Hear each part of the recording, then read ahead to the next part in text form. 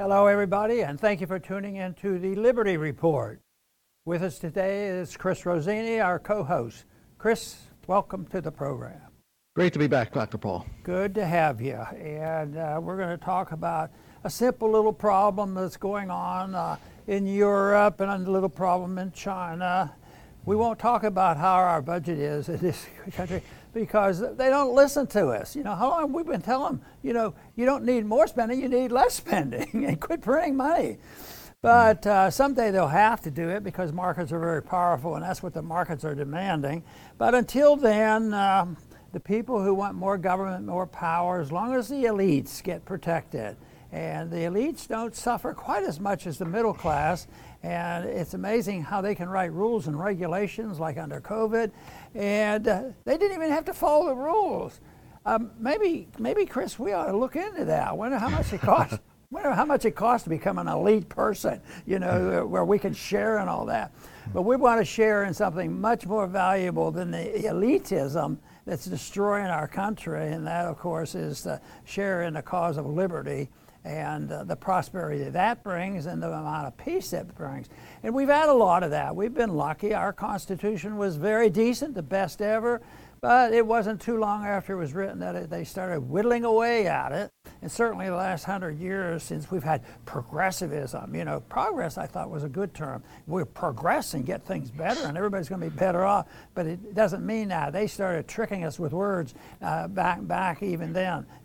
Progressive mean regressive, and we've seen a lot of that, but not quite as bad as what's going on in Europe. Europe is a mess, and the British, I hear their empire doesn't exist very much anymore, and there's a lot of problems. But we don't have quite as many, but we're looking for them. It almost seems like Republican or Democrat, they have to have an enemy to deal with. And both Republicans and Democrats have worked on the belief that a wartime president always becomes the most popular president. But evidently that is not always true. So the 21st century has proven that some of those Middle Eastern wars didn't turn out so pretty. Maybe a World War II and a 3 or 4 year fight and a victory is a little bit different than 20 years and losing. So something definitely is going on. But in Europe, things are in shambles. And they're raising interest rates, and the interest rates are a problem.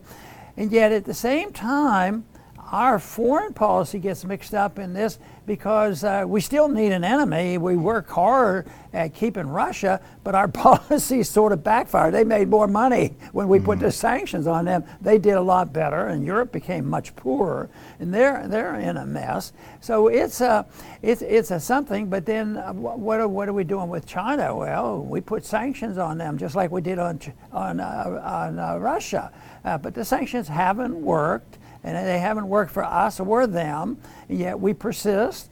And free trade has been around. That's one area where Adam Smith was quite right in that you should trade with people, and the more you trade with people, the less are likely you fight with people.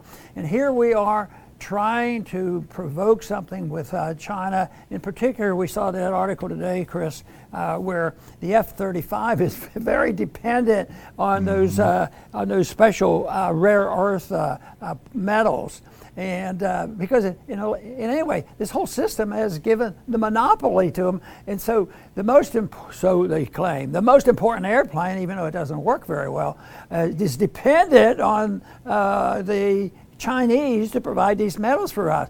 I would say it looks like they could be in the driver's seat, but our government says, we're looking around, we're trying to find alternative sources.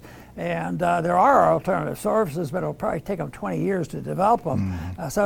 Anyway, Chris, it's a mess over there, and I know you've looked into this a bit and understand quite well how China is not exactly receiving the best treatment from us, and yet we have a responsibility to our people to do what is best, and it doesn't look like our policies are the best thing for the American people either. That's right, Dr. Paul, and I hope Americans are learning a lesson from Europe's misery. But what concerns me is American attitudes, perhaps even future American attitudes towards China. And you brought up China, how dependent we are on them, not just for rare earth metals, for just about everything. And it's not because we have any love for China, but I do have love for this country. And I'd hate for them to do like what Europe has done to themselves, which is harm themselves, needlessly. And when we think of China, we should not be fooled by the whole rhetoric of freedom and democracy versus communism and China. That's, both countries, ours and theirs, it's a marriage of government and corporations. They are corporatist. China is not communist like Mao or the Soviet Union. They would still be in abject poverty because communism is unworkable. That's how you always hear in America how China is referred to. They're communists. If they're communists, they're more capitalist than us in many respects. And we're more socialist than they are in many respects. We have our own problems with socialism. We don't have to go all the way around the world to go find socialists to go do battle with, So before we villainize China, we should really sit back and think about, go to any store. Look at, like Dr. Paul, the rare earths. We depend so much on that region of Asia. Europe villainized Russia over Ukraine, but Europe depends so much on Russia. So Europe bit the hand that feeds them, and now they are suffering terribly. A lot of Americans get very annoyed when they hear about the investments that China's making in this country and how much power and clout they have. And yet they have advanced. They don't have capitalism, but they have a form of system that we've used, and that is sort of special interest, interventionism, take care of certain companies, and corporatism, but not, like you say, Chris, not pure communism, because they had to modify that a bit.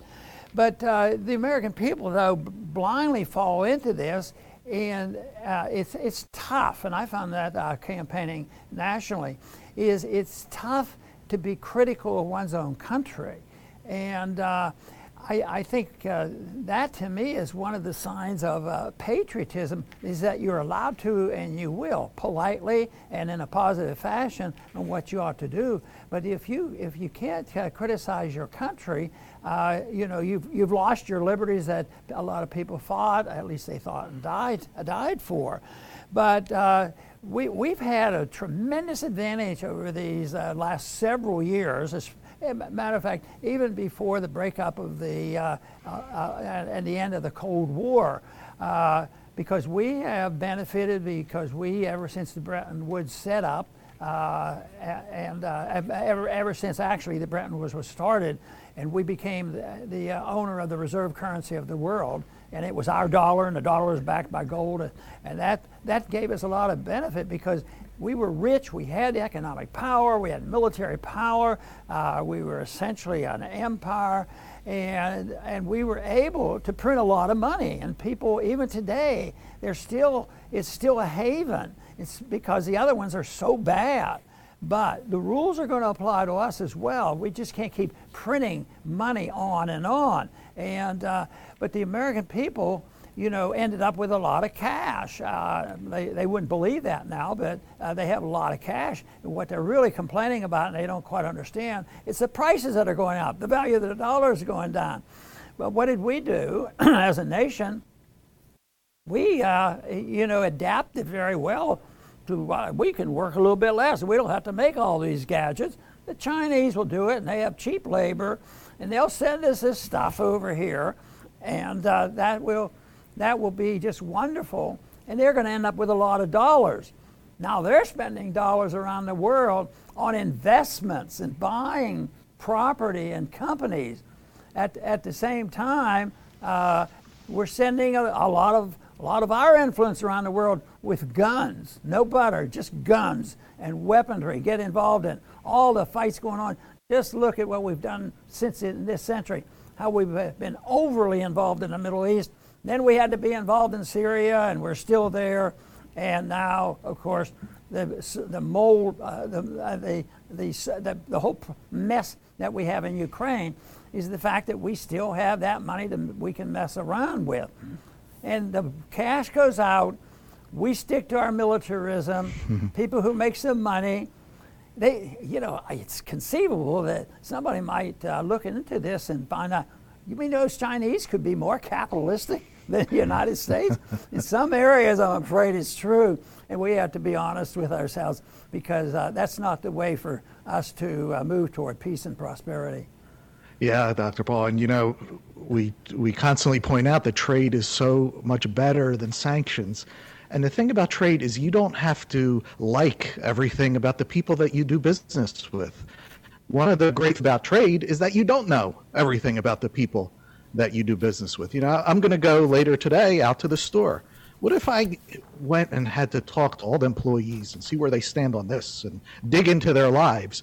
I would find so many things that I probably find abhorrent that it would mess everything up. That's not how trade works. It would be an exhausting way to live, to have to analyze everybody that you're trading with to make sure that they're just like you.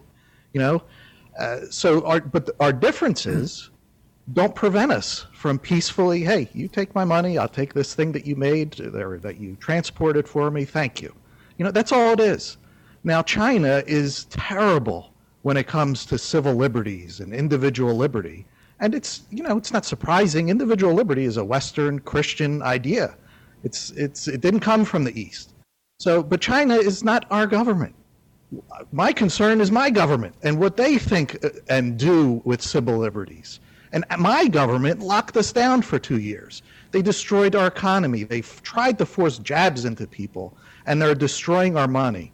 Now, is it rational for me to sit here and stew over China when my government is doing this to me? I mean, that is just a very unself-aware way to go about living.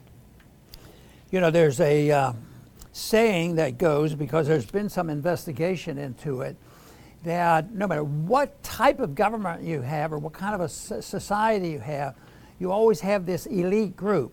There's an elite group that may be philosophic and producing very evil ideas just because they really believe in it.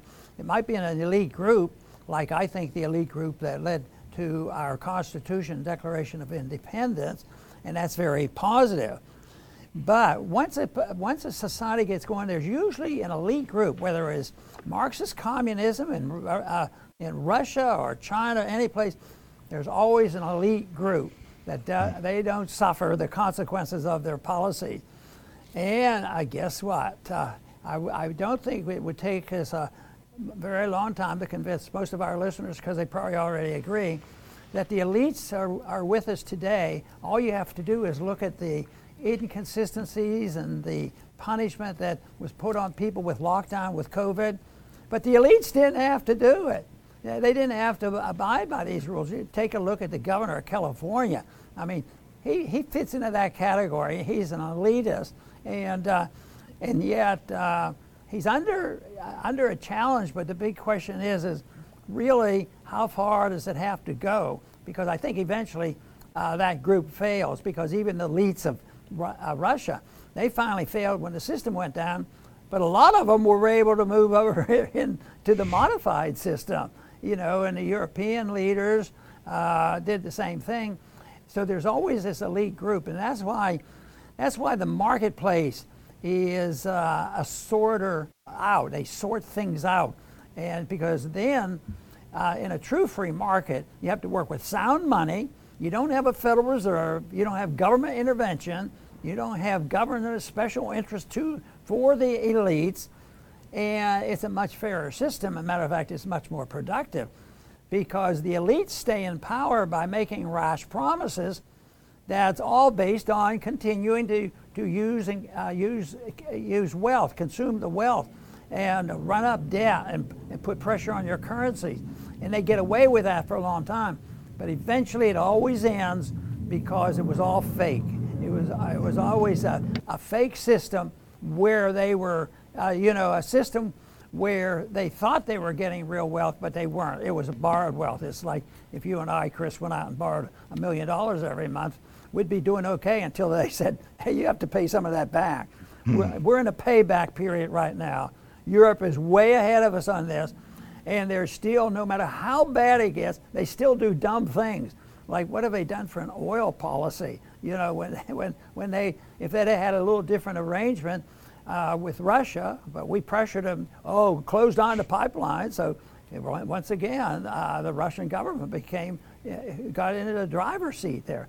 So it's these things that makes no sense whatsoever, because they don't have an understanding, a belief, and a desire to move into a society. There's no confidence that a free society would work. And they say, that'll cause chaos. Well, I would suggest they go and look at some films any day, really, any weekend. It's still happening. But a year or so ago, the streets were, the cities were burning, and it continues. And the whole law enforcement system in our country today, the trust has been lost. Not only in the system, it's certainly been lost in the trust of the value of the currency, but the trust has been lost in government. And some of that is very good, but we better come up with an alternative, because an alternative will be there. And right now, the battle is those of us that want to hear the truth and those who want to just move on to something else, and they're looking on cultural Marxism. There's a big contest going on right now. But the cultural Marxists have taken over a lot of power. But I consider that a religious cult. Because if you're not woke, you're in big trouble. But it can't work, it won't work. But what is the fear there? The fear is revolution that isn't designed to get more liberty. It's designed to just capture the remaining wealth. And that is the real problem, and it's already seen that there's a clash between the rich and the poor, the young and the old, and it need not be that way. But there certainly has to be some changes of attitude, which hopefully we can participate in a very positive way. Excellent, Dr. Paul. I will finish up. Dr. Paul often says on this program that the government should never be allowed to do what we can't do ourselves. So how do we apply that to something like foreign policy? Well, let's look on the individual level. Whenever we individually have personal or relationship problems with a boss, a spouse, your kids, whatever, the best approach to take, and it's not the one that's often taken, but the best approach to take is, what is it about me that has, contributed to this situation? What can I improve? Because when you do that, that puts you in control of what you can control. The usual road that's taken is to start pointing fingers outward, and then go and change that person, then force that person, and then you end up with terrible results. Well, that is the philosophy that the government and the American people have been taking for 100 years now. It's to point outwards. Our government has so many problems that they can't all be solved in our lifetimes. That's how many problems they have. Yet the focus is always on forcing others to do what we say they should do. And not just others here and there, others like the whole world, like Venezuela, like North Korea, like Russia, like China, like the Middle East. I mean, it's total insanity. And look what it has done. This progressive idea of we're going to make everyone like us for democracy or whatever other, thing they concoct. Look what it's done. It has created the biggest financial and moral disaster probably in history. And history books are going to say, when this is all done, they're going to be filled with reasons why you should never try to do what America did.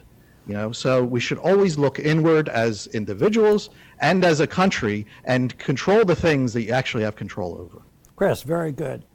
The one thing that we do, and we've done it especially in the last 50, 60 years, is that there's provocation. Our government's provoking. And it doesn't make any sense unless we understand their goals. And sometimes it's hard because the goals seem to be so stupid, because most of the time the provocation is leading to war, or they're trying to grab markets, and then there's trade wars, and then there's more poverty. But this idea that we'll tease some countries that we claim are the enemy. Just think of how how often we take our military airplanes and fly them close to the borders of China, and sometimes we skirt over the boundary. They're just waiting for somebody to have an accident. There might be a false flag. It sets up stage for false flags to stir things up for the people who want it, because chaos is their tool for rebuilding the society that they might want. And it is, you know, an accident can happen, and it could be deliberate. So it's so dangerous, but we do it all the time. And then of course, the other thing that provokes people, and the American people don't know too much about it, and that is how we get involved in the internal affairs of other nations, and how we're involved in the taking over government. We participate in coups all the time. You know, people in this country get accused of a coup and taking over the government, insurrection. But I'll tell you what, we should look into that, because it's the insurrection that goes on constantly when we get involved. And right now, we're still suffering on a daily basis from the coup that we participated in 1953, when we combined our efforts with Britain to go in and get rid of an elected democratic leader in Iran. And it's like, those Iranians, why don't they forget about it? That's a long time ago. Yeah, that's our attitude. And one problem we have in America is that we have short memories and we forget about it. But that is a big problem, is the provocation that will stir it up, and before you know it, we're into a war that was totally unnecessary. What is the solution? You say, this is too big, there's too many people that do the wrong things and you can't trust them. Well, I guess if you had one thing that you could do, even though I'm not very optimistic about it because of what's happened in the last 100 years under progressivism, and that is have people follow the guidelines that the founders had a Declaration of Independence to develop. And that is, follow the Constitution. And you say, oh, that would hamstring. We have to protect our interests. And it's moving quickly, so we always have to protect our interests. That is, whose interest? The interests of the elite, in order to punish the people who have to fight and die in those wars. So that is a problem that people have to realize, that it is you know, to our responsibility of what we do, because once we set the stage, then they stir up the emotions of the people. Patriotism, supranationalism, and if you don't support them, you don't care about the troops, you don't care about our country, you're unpatriotic, you're treasonous, you're a terrorist. And that's kind of accusations are made, American against American, because they might just say, you know, there's a better way.